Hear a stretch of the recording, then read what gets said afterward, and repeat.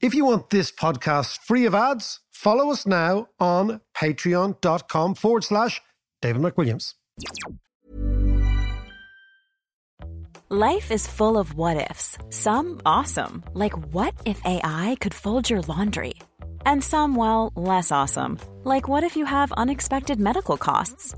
United Healthcare can help get you covered with Health Protector Guard fixed indemnity insurance plans. They supplement your primary plan to help you manage out-of-pocket costs. No deductibles, no enrollment periods, and especially no more what-ifs. Visit uh1.com to find the Health Protector Guard plan for you. It's that time of the year. Your vacation is coming up. You can already hear the beach waves, feel the warm breeze, relax, and think about work. You really, really want it all to work out while you're away.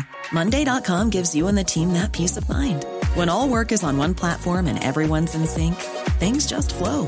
Wherever you are, tap the banner to go to Monday.com.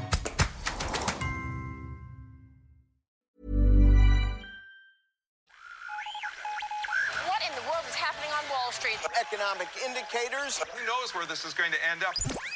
To understand the economy, you have to understand human nature. This podcast is powered by Acast. I'm just giggling here with John. We're talking about the great Morrissey track, Royce Keane. Go on! Isn't it great? It is great. It's great. I'm just not a fan of Morrissey, but that's a good track. Yeah, it is a good track. Morrissey and Keane together. You have to be a fan of Morrissey. No. You have to be. He's a miserable git. Well, he's also a Man U supporter. Yeah. That's not welcome around here. But the Royce Keane is just great. I actually wonder, are there any other great tunes about footballers? Wasn't there what was that Chelsea player, Peter Osgood? Peter Osgood. Oh, yeah. He scored against Leeds in the 1970s. Oh, he was my brother's hero. Yeah. He was a demon in our house. His name was Muck. Anyway, what's the crack, my man? It's all good. Listen, there's loads of stuff happening this week. I know, we're blessed. And you know who's back? Do you know who's back? Tarquin. Tarquin's back. He's in the... Here he goes. No mandatory quarantine for Tarquin. And Tarquin is going to broker the deal between KBC and Bank of Ireland to totally stitch up the Irish banking market. Yeah. And that's what's going to happen. Explain this to me. What's happening? Okay, so what is happening is the calcification of the Irish banking market is now complete. Okay? Right. That's what's happening. There will be two banks in effect, Bank of Ireland and AIB. AIB took over, as we know, Ulster Bank not that long ago in the West Lower. Remember, there was Tarquin, of course, he's actually up the bar now. Yeah. Tarquin gets a few points. Few points there. Yeah, and there's Mick, Pat, Anton, And there's Barry. Barry from PTSB. Yeah. Which obviously sounds like some sort of trauma experience. Did you need some cream for it? Yeah, exactly, right. And the lads are orchestrating the deal, right?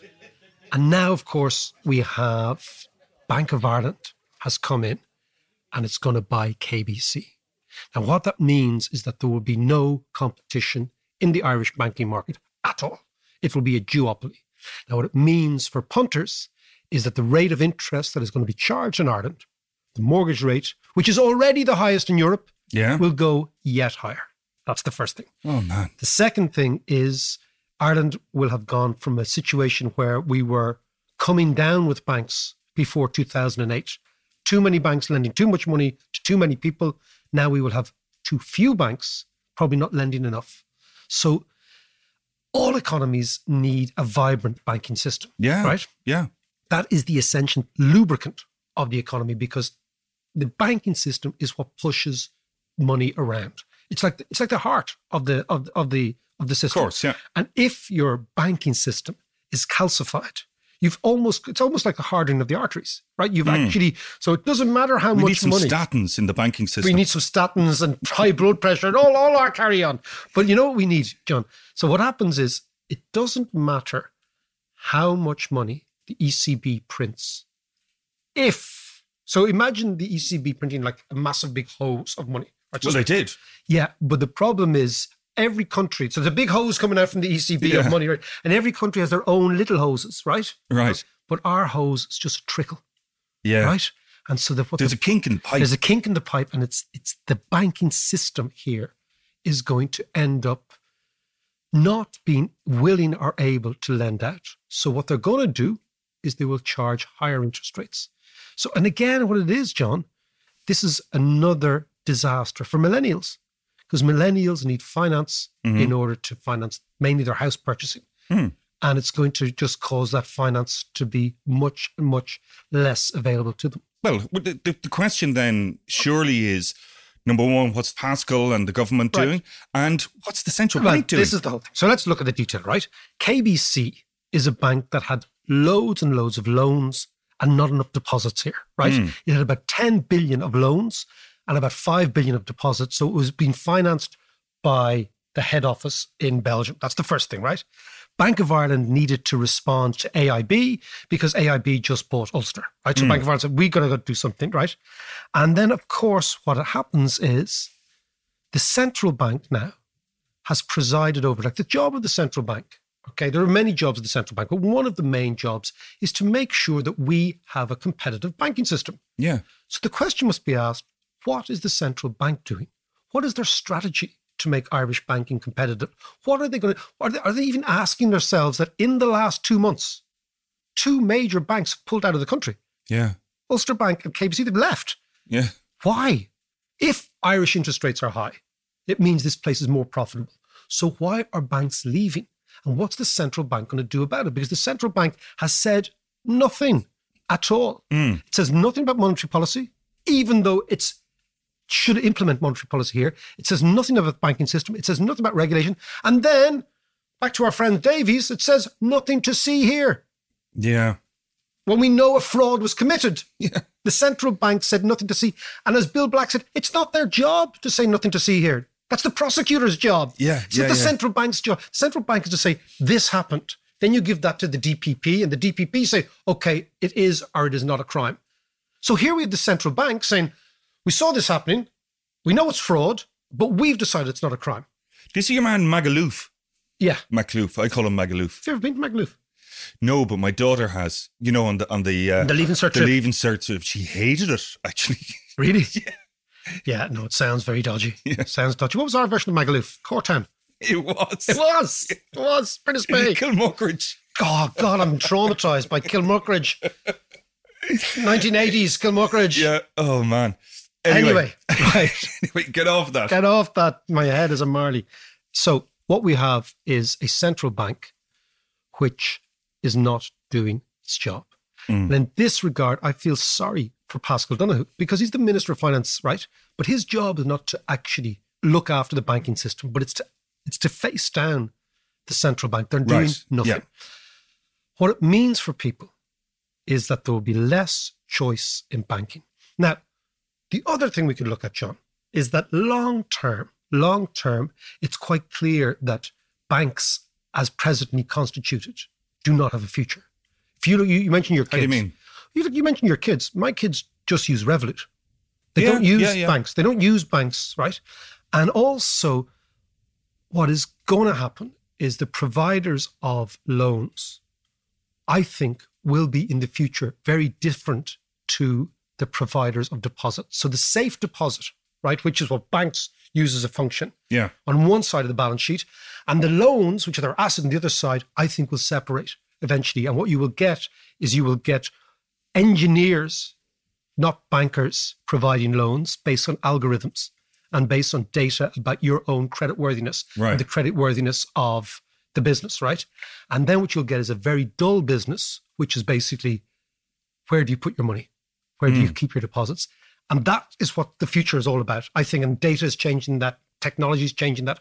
But right now, what I fear is that Ireland will end up with an external part of the economy, right? The multinationals, small businesses, trading, exporting, etc., right? Yeah. Being hyper competitive and being able to play a role in the real world.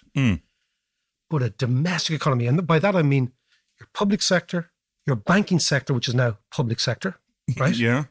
Your housing market, this sort of areas, our general internal market here, being characterized by insiders who will do anything in the next 10 years to defend their patch.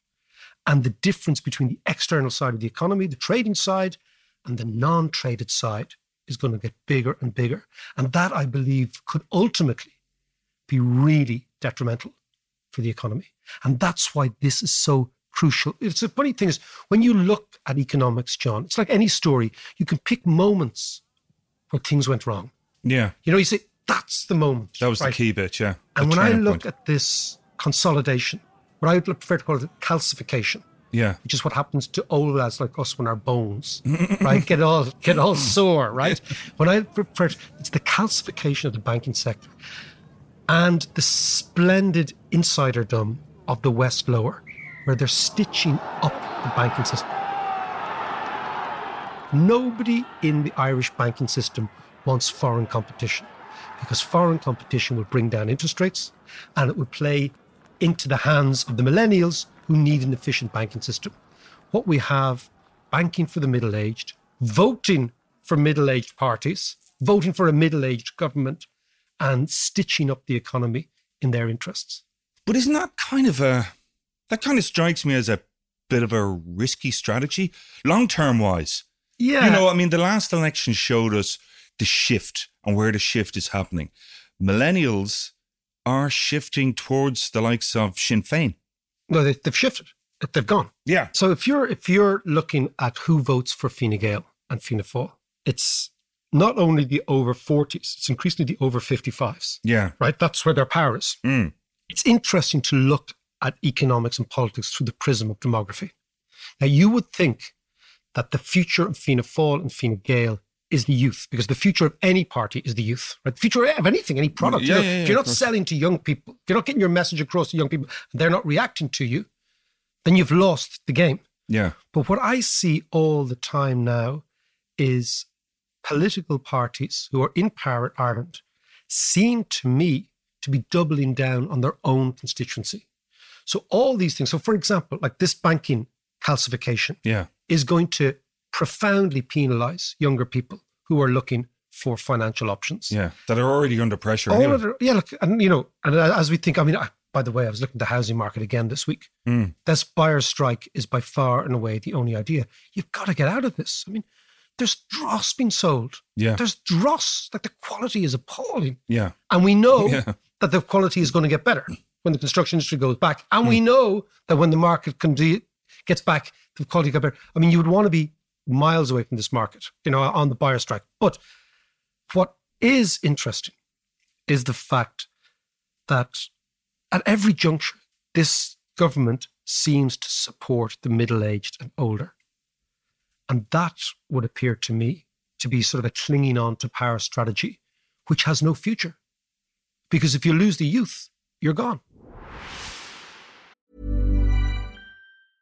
It's that time of the year. Your vacation is coming up.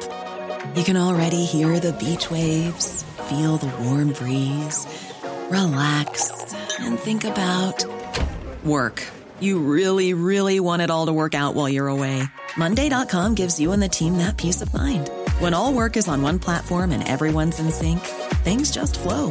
Wherever you are, tap the banner to go to Monday.com.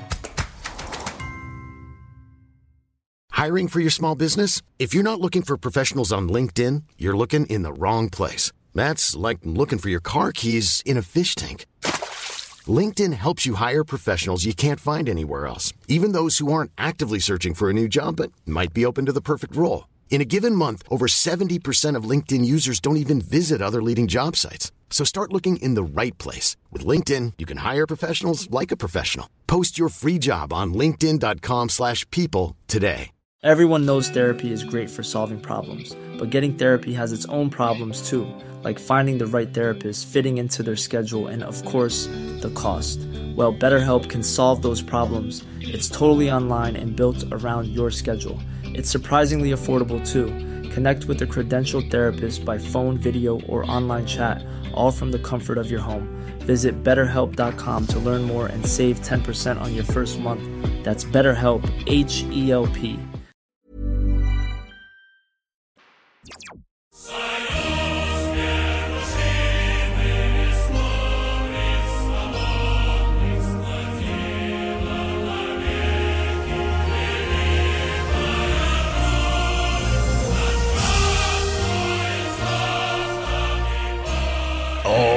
but that is one of my favourite national anthems. Well, it's coming up to the 9th of May. 9th of May is Victory Day for the Russians in the Second World War. This is when they parade all the old veterans in Red Square. Red Square with all the guys up there, and Khrushchev, and those brilliant pictures. Criminology. Who's next? So you've got the May Day, of course, is the Soviet for the workers. The 9th of May is the Victory in Europe Day. Yeah. For the I love those shots because they're always so atmospheric. Yeah. But come here. Do you know that they got a big machine that used to blow clouds away? What? Really? I love this, isn't it? The really? Russians. Yeah. You're like a big fan? Like a big fan. So there'd be always blue skies on May Day. No way. I swear to Jesus. No. Yes. Really? Yes. Oh, I'm going to have to look into that. Yeah, go for it. But, okay. Because I spent loads of time there. Yeah, you did. You spent quite a bit of time We'll talk about that in a while. How's your Russian these days? That's not good. Plocha. It's been shite. That's all you need. Спасибо. But come here to me. This week, again, we were talking there about clinging on to power.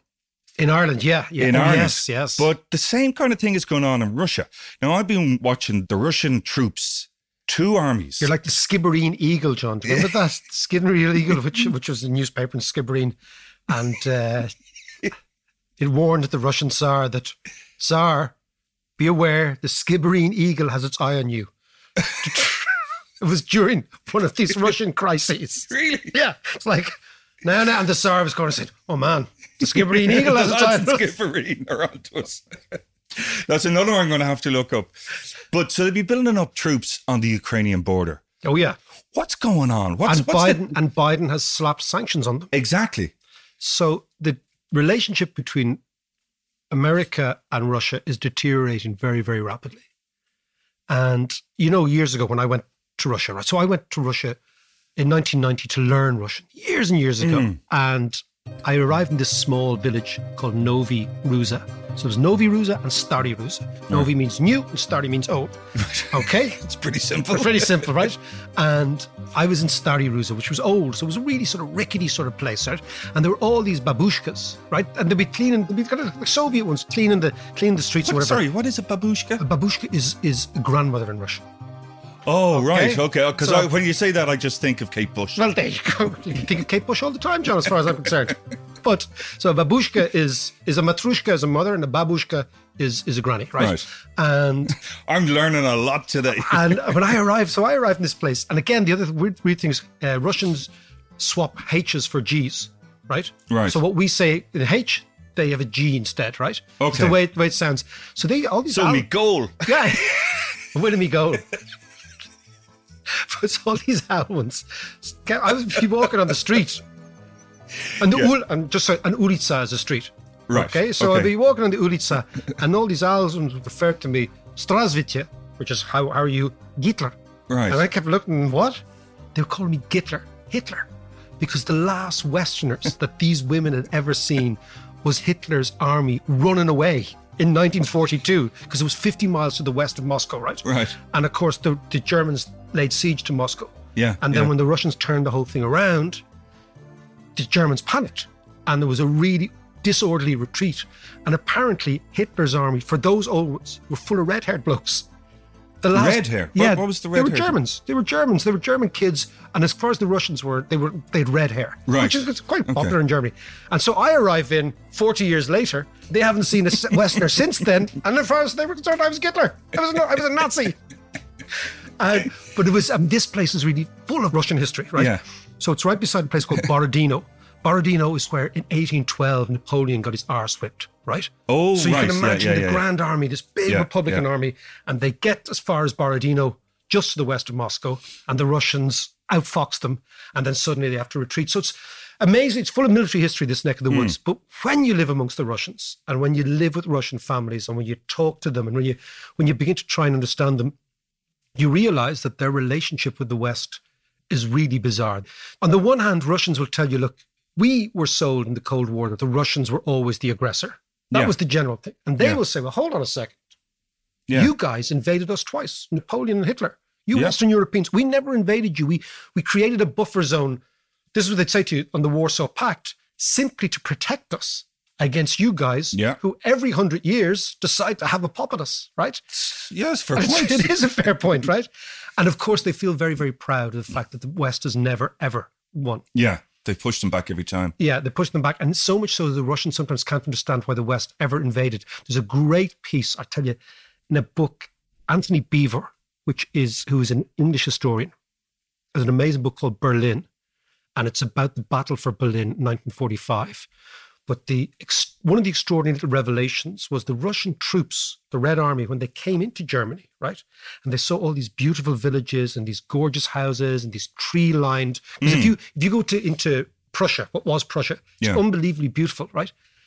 And the Russians were looking at this and said, hold on, these Germans are really rich. What were they doing in Russia? The Russians couldn't understand why you would invade them because they were so poor. Yeah. And the Germans are so rich. So in their heads is a totally different worldview of us, right? And now, and you know all the stuff about Peter the Great going to, we talked about it before. Yeah. So the Russians have always wanted to go to the West to learn. Always. So when Peter the Great went, to tell you about Peter the Great, he was 6'8", John. At a time when the average European was 5'5", right? Think about it, he was a monster, right? And he had a facial tic, right? And he was into all sorts of mad stuff. He loved cutting up bodies. What? He was totally into biology. He was totally into how the body works. Like, he was a really unusual guy. Really, really unusual. Yeah. A monster of a man, like a real crazy, like a And was he kind of seen as that? How was he treated? He was a complete monster. I mean, and they saw him as total alcoholic. He used to get gargled all the time.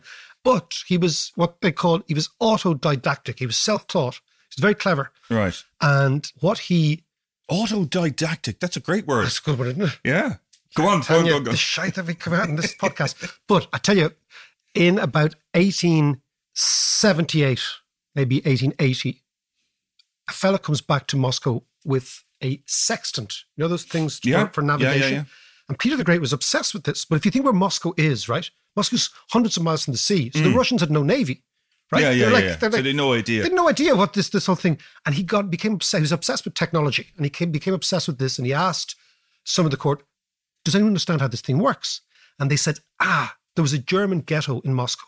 So the way the Russians used to trade with the West is they'd bring merchants in and they'd allow you live in Moscow, but you couldn't trade with you couldn't talk to Russians. So there's a German ghetto, and in the German ghetto lived Swedes, Dutch, and Germans, right? What were they doing there? They were selling stuff. Right. They were selling, so they'd be like agents. Right, okay, yeah. Be like kind of Dubai now, even all these like expats, right? But Peter the Great loved the German ghetto because he could go and get rat arse there, right? With the Germans, right? And drink. And somebody said to him, look, there's a Dutch man there understands how to use this machine. And he became obsessed with Holland and became obsessed with the Navy. And that's when he went to Amsterdam. Right. So gotcha. he said, what is this place, Holland? And they said, this is the richest place in the world. And he said, that's why he went to Amsterdam. You should imagine when he arrived in Amsterdam, this monster arrives, right? And think about it. This is the man who owned 1/6 of the entire world's landmass. He owned it himself. Because the Romanos owned it. They owned everything, right? Yeah. And he worked as a carpenter. He worked as a carpenter in Amsterdam, but went back and built St. Petersburg based on Amsterdam. Yeah. So they've always wanted to go to the West. They've always had this weird view of the West. And right now, with Biden turning the screw a little bit on them, this will impact psychologically on Russians because they want to be part of our world, even though when you talk to them, they're very, very proud. And if you look at, if you look at Pushkin and all the great Russians, there's always a battle in Russia between what they call the soul of Russia, which is the Slavic homeland. Yeah. Russia as the motherland of the Slavs. And then this always Occidental sort of drag towards the West, that we should be more Western. And at the heart of all Russians, when you talk to them, is this conflict. Are we Eastern, Orthodox Slavic, or are we European Western? And that's what, we look at all their history is based on this conflict. My contact with Russians and Ukrainians was in the BBC World Service. Did you work there? Yes, I did. Every time. But so I worked in the Eurasia section, which included both Russia and Ukraine. But in 2004, there was an election, a Ukrainian election. And when you did the breakfast show, Ukrainian breakfast show, which is 5 a.m. to 6, whatever, every morning they would have another candidate, quiz them or whatever. So we're doing the show And then we throw over to the Kiev bureau. Yeah. And Alexander would have whoever in. And he started interviewing this guy. I can't remember his name. And Alexander says, so tell us about what you're going to do with the health system or whatever it was. And he started answering in Russian. And Alexander said, hang on a second. Ukrainian election, Ukrainian show. Would you mind speaking Ukrainian? And he goes, listen, when I'm elected, I'll speak Ukrainian during office hours only. Are you serious? Yeah. And of course, he didn't win. But of course, a month later, when the elections happened, it was followed very quickly by the Orange Revolution. Yeah. And the whole place went up in flames. Followed a few years later by Crimea. And or as the Russians say, Nasha Krim. There Our you go. Crimea. Yeah. Now, it's interesting, but it's funny you talk about Crimea because so Peter the Great starts the expansion of Russia. Yeah. This is where we start our discussion, right? He starts the expansion. Catherine the Great comes after Peter the Great. She was actually a German princess, right? She wasn't a Romanov at all because Germany at the time was like, his missus. No. It was his nephew's missus, right? Okay, right. Germany at the time was like a stud farm for posh people, right? It was. That's when you went to find a princess bride and all these little German. That's what it was. So if you look at all these crazy families, like the English royal family, it was like a stud farm for posh people, right? They go and find, right? Okay. So Catherine the Great comes in, but she's German. She's got a totally different worldview, and she and her lover, Gregory Potemkin, expand Russia, and they expanded all over the world. So you end up with this crazy situation where Russia now is totally incongruous. There's 140 million Russians. They own 1/8 of the world's landmass. 110 million of those Russians live in European Russia, basically the Russia that we know. Yeah. So if you look at the map, about 1/10 of the world is occupied by 30 million Russians, right? Or maybe 1/11 of the world. Right. And this is what the play is. This is what's going on in Russia right now. Explain this one now. So Putin's gang are kleptocrats, right? They would make the West lower blush in terms, right? They are stitching up the whole thing. And we're talking tens, hundreds of billions of euros they brought, right? Yeah. And they've run out of road. They've run out of road. Okay. There's 2 or 3 phases in the Putin years. We don't need to go into it, but basically the first 10 years he was seen as the man to do business with. Yeah. And he was dealing with oligarchs internally, dealing with the West externally. We brought him into the G8. It was G8 plus Russia. And it was a sort of a warm, fuzzy feeling. Then after 2008, then he goes for Khodorkovsky, the big Yukos guy who was an oligarch. Yeah. And that was the test case. Remember I said, there's a moment you think, okay, that's when they changed. Right. Right? Because basically Putin is KGB. Yeah. And the KGB guys around Putin are the most cynical people in the world. They're trained to be cynics, okay? And then after the 2008 crash, you get a completely different Putin. You get a Putin who can't do business with the West. You get a Putin that the West falls out with, and you get all those various different Is that because he kind of saw a kink in the armor of the West? Yeah, he understood that the West is really cynical, that the West can be bought. Yeah. The Russians understood. But it was also weak because of the crash. It was weak because of the crash, but they also understood that the West has great platitudes and says lovely things, but ultimately it doesn't really act. And the great example of that is how the Russians managed to elbow out the Americans in Syria by being able and willing to lose troops. So the Russians saw the West as actually being a cynical front that doesn't really have any balls, has principles, but talks about human rights, won't do anything about it. Yeah. Right? So then suddenly, if you're a cynic and you're trained by the KGB, you realize this is open season. So they've had an open season to rob the country for the last 10 years. But now they're running out of road. Why? Because the Russian economy isn't delivering for the Russian people as it should have done.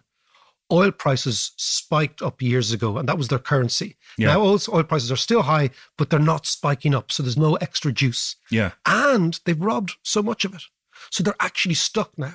And of course, the most recent thing that really freaked them out is Navalny, right? Navalny, they missed, Putin and his guys missed the youth revolution. That was the Navalny revolution this year.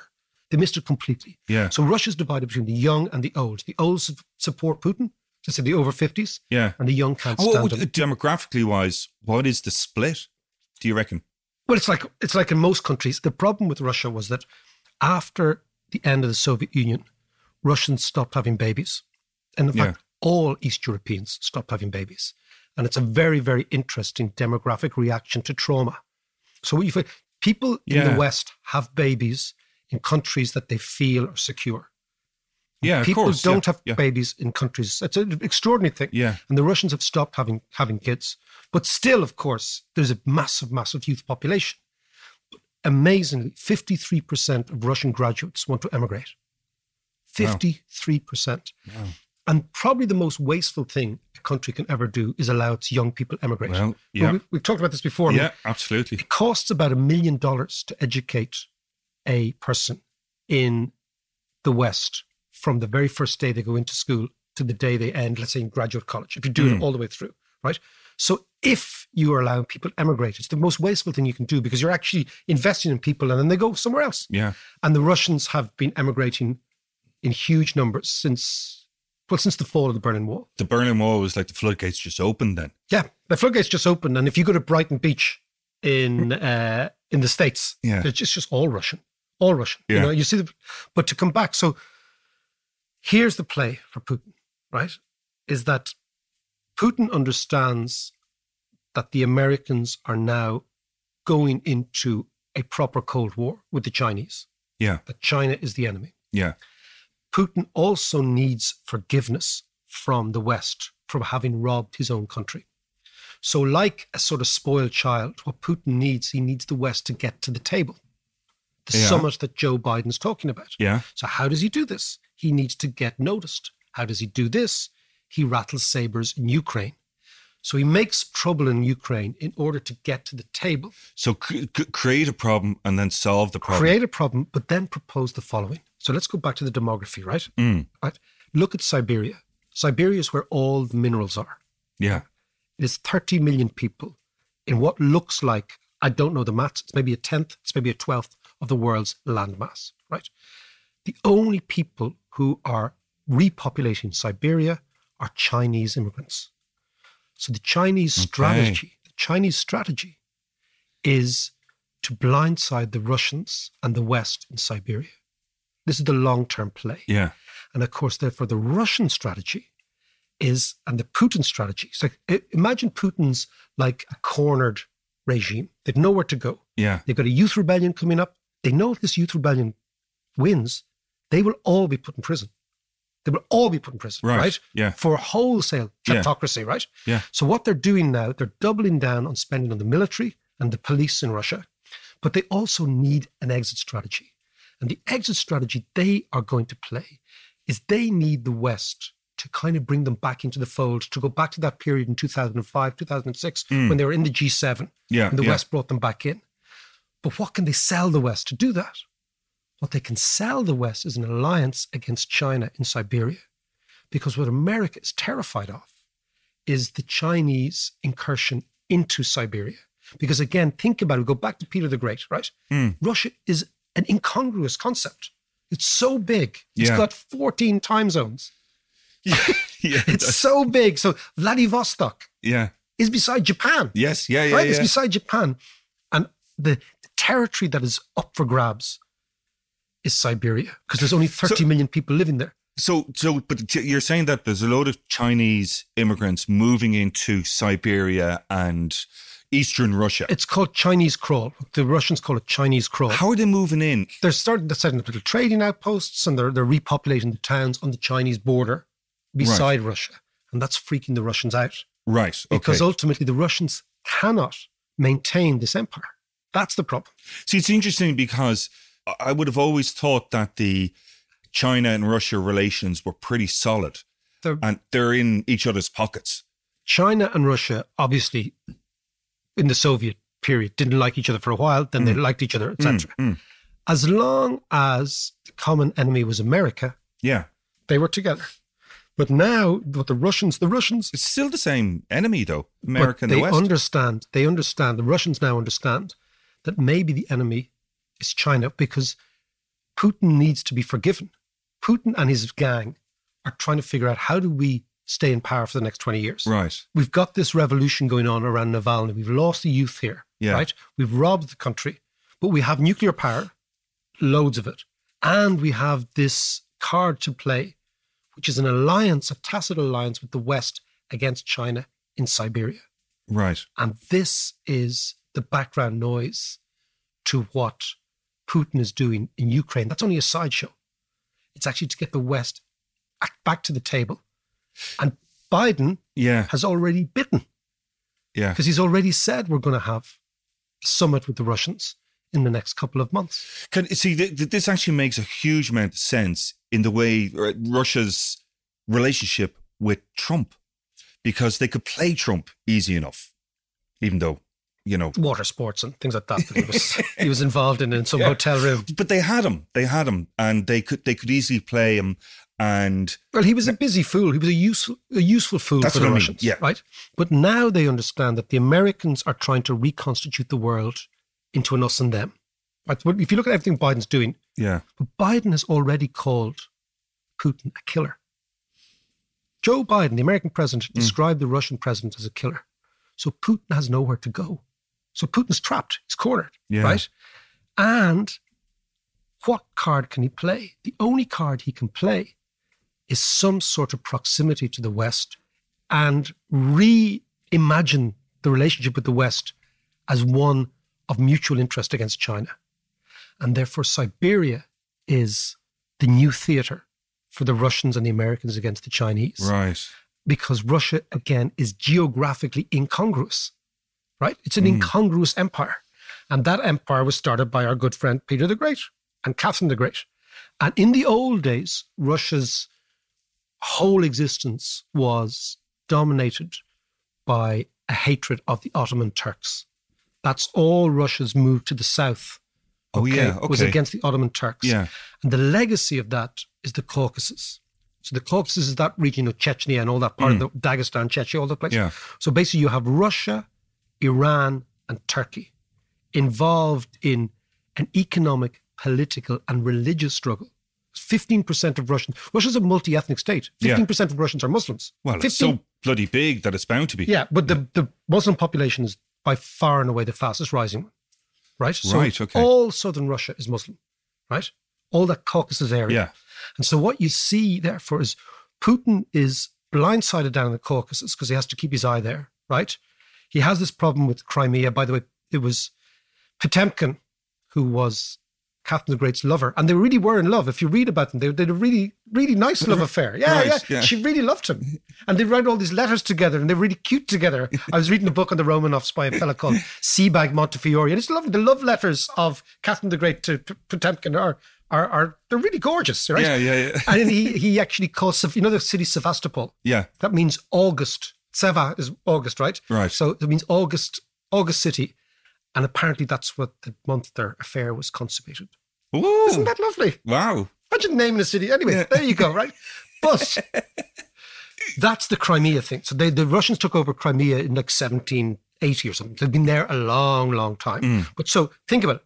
All Putin's operations in, for example, Syria, right, are all nothing to do with Syria and the Middle East, even though the Russians have elbowed out the Americans there. Yeah. It's to do with this theatre of operation in the Caucasus, right? So what they want to do is they want to unbalance Turkey, right? Because Turkey is their big enemy in the Caucasus. Right. And of course, Turkey is Islamic. It's a Muslim country, right? So that's one problem for Putin. Yeah. That's a big problem because... Massive problem. Because he's bolstering his power as well. And Erdogan. And the Chechens have Putin by the balls because they are the incendiary crowd down there. So he's got the problem in the Caucasus. He's got the Crimea, which is very popular in Russia. They call it Nasha Krim, or Crimea, right? Yeah. He needs to keep the West on its toes in Ukraine, worried, anxious, right? Underneath it, he has robbed the country and he knows this, and they know it. Navalny blindsided him completely because Navalny was a youth revolution that the establishment didn't see at all, didn't see it coming at all, which is why they will probably let Navalny die in prison. Because they're so cynical, right? And that'll be the spark. They're so cynical. And before all this happens, because what we're talking about is the potential implosion of Russia. Yeah. Right? So before all this happens, they have to play one card to get out of jail. And the card they're going to play is the anti-Chinese card. because they know that the Americans have completely shifted on China. As we were talking about Taiwan the other day, right? Yeah. The Americans have gone into a much more aggressive, and the Americans have now realized that's the Cold War. It's between China and America. And of course, Biden is old school American State Department, right? And the American state, whereas Trump was just this crazy on his Todd, right? Yeah. Okay, but Biden's listening to all CIA and all these people, right? So they've understood this. So why now? Why is Putin doing everything now? Because he needs to get the attention to get to the table. Yeah. And in order to get to the table, he has to have something to sell the Americans, right? Yeah. And what he's going to sell them is an alliance against China. And the weakest, you know, this expression, the chain is only as strong as the weakest link. Weakest link, yeah. And the weakest link is Siberia, because there's not enough Russians there to defend it. That's really interesting. And right down beside them, they have 1.5 billion Chinese people. 1.5 billion versus 30 million Russians. Yeah. And that's where all the goodies are. That's where all the ore, that's where all the... And again, you forget that Russia is a nuclear power. That's the big wild card. Right. Is that either the West supports Putin, or Putin, the end of Putin is the end of Russia, that it disintegrates into various different... Well, it could be a big land grab. It could be a massive land grab, yeah, right? So think about it. And all these republics in Russia have nuclear power. They're armed, they've nuclear warheads, they've chemical wars, they've everything. Like it's a cesspit of armaments. Okay, one question for you then as well is that the other card that they may play, though, is gas supply to Germany and to Europe. They're already playing that. And they will continue to do that. Yeah. And again, they know that they have... I mean, basically, Russia keeps European lights on in the winter. Yeah. And they also know, and of course, what the Russians have done is the Gerhard Schroeder, the last Chancellor of Germany, he's on the board of Gazprom. So what the Russians understand is that... Is he? Yes! And loads of English lords are on the board of all these Russians. The Russians understand Western vanity. Yeah. You know this thing, compromat. This is the Russian idea of diplomacy. It's, how do I compromise you? Yeah. Right? This is what the Russians have always used, right? So how I compromise you is I bring you into the tent, right? So I give you board positions and I give you money and I give you this and that and I give you hookers that they gave to Trump. All that stuff. But I compromise you. And then, so this is, the Russians understand that the West is cynical, right? So their cynicism and our cynicism are met. And they understand that the West can be bought. That's what Putin really figured out. Yeah. You can buy these people off. But now they're running out of road. This is the thing. Yeah. So what you're saying is essentially there's two options. Putin stays in power by way of us forgiving him. Yeah.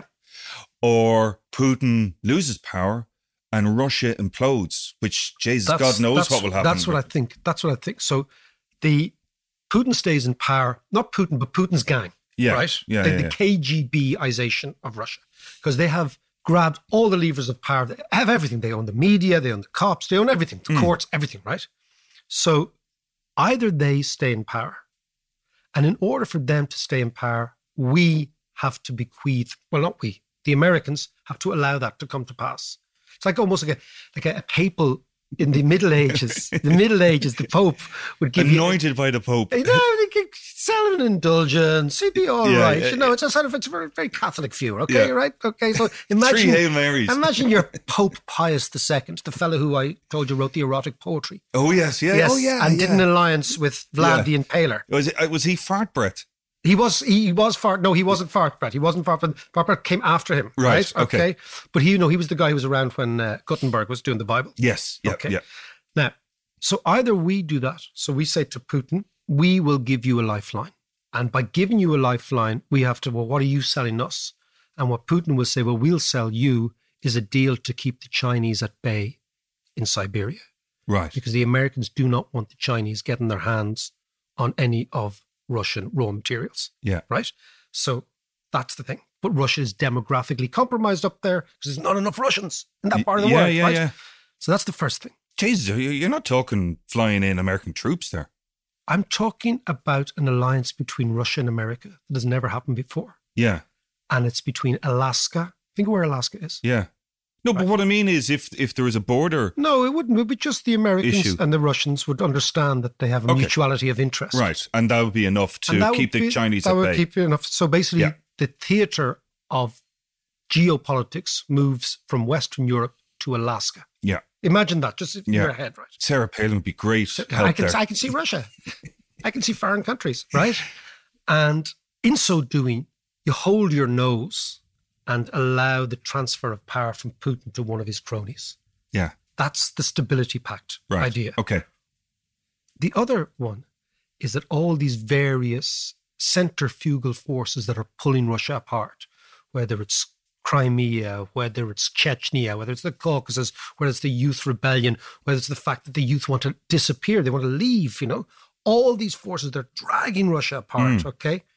They become irresistible and the system implodes and Russia has a fall of the Berlin Wall moment, Mark II. Yeah. And the system collapses. And of course, the European Union doesn't want that because what that means is whole-scale migration of Russians into Europe. If Russia collapses, right? If the you system, get a lot of brain power coming in, though. Yeah, but you just get a lot of people, right? And then you sift out which is, but you can imagine this would be wholesale migration of Russians coming west, right? If the society implodes, right? So, and societies do implode, and particularly kleptocracies implode because they're deeply fragile. Russia is only kept in power by power itself. It's not like a country says, "Oh, we've got a constitution that keeps us in power." Power is what gels Russia together. Yeah. And Moscow is the power, right?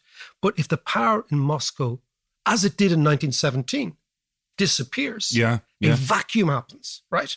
And into that vacuum is a vortex of chaos and people migrate.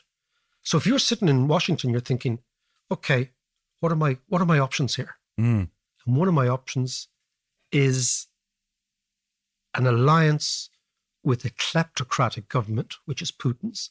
And that explains exactly what Putin's doing now. All this saber rattling, all this causing havoc down in Ukraine, it's all to seek attention, to get to the table, to exercise his exit strategy. And that's the only way he has to cling to power. And that summit, John, that's going to happen. We could host it. Ireland? Yeah, I mean, Iceland hosted these summits in the past, Finland in the past, Norway in the past. Yeah. Small countries can host summits. And that would be an amazing way for us to reimagine Ireland on the global stage, to say, do you know what? We are a safe space for you. You can come here and you can actually do your business. And imagine the soft power we'd get. It would be extraordinary. Yeah. And I can think of it, Ireland is neutral. We don't have any enemies, right? Yeah. We're on the UN Security Council. Yeah. Right? We have friends all over the place. I always think neutrality can be either active or passive. Passive neutrality I call sneering neutrality. It's the Irish way. And it's really easy to sit on the ditch and say, I wouldn't do that. Imagine saying, no, we're going to be neutral, but we're going to be actively neutral. Yeah. And we're going to host things and we're going to be part of the conversation. And that's what I think we should do. We should say, post-COVID. Well, I was going to say they could negotiate during their mandatory quarantine. Exactly. You could do it in City Trump's West. Doonbeg. Go on.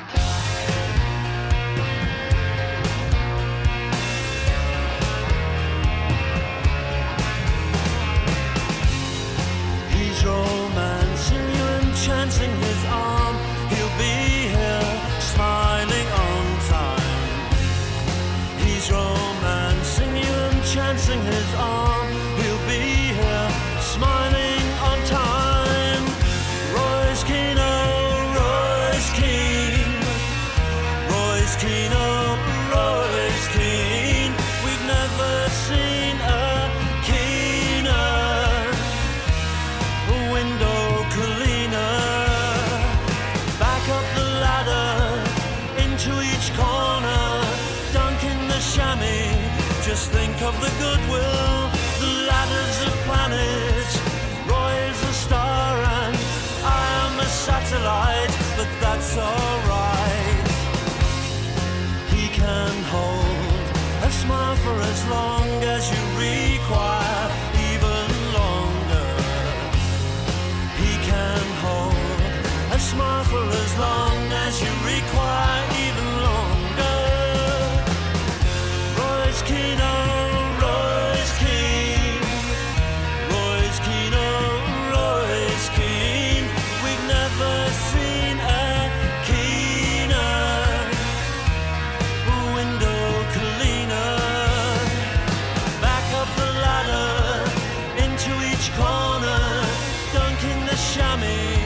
just think of the goodwill.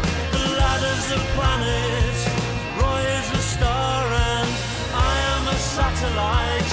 I will be satellite. Don't say you'll hold it steady, then you let it go.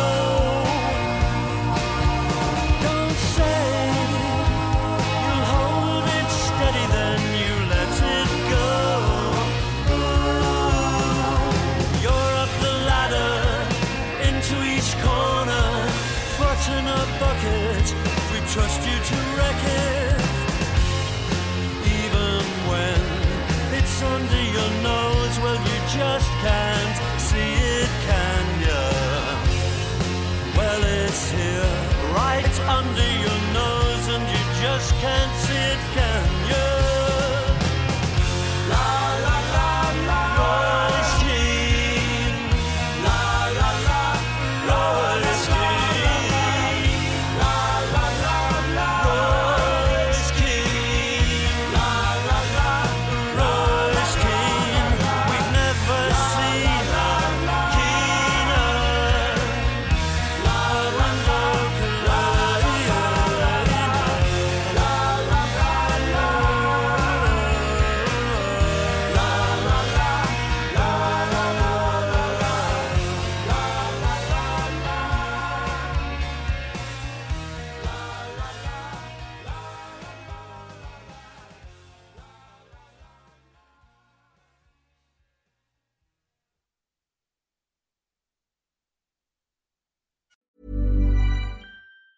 Hey, it's Danny Pellegrino from Everything Iconic.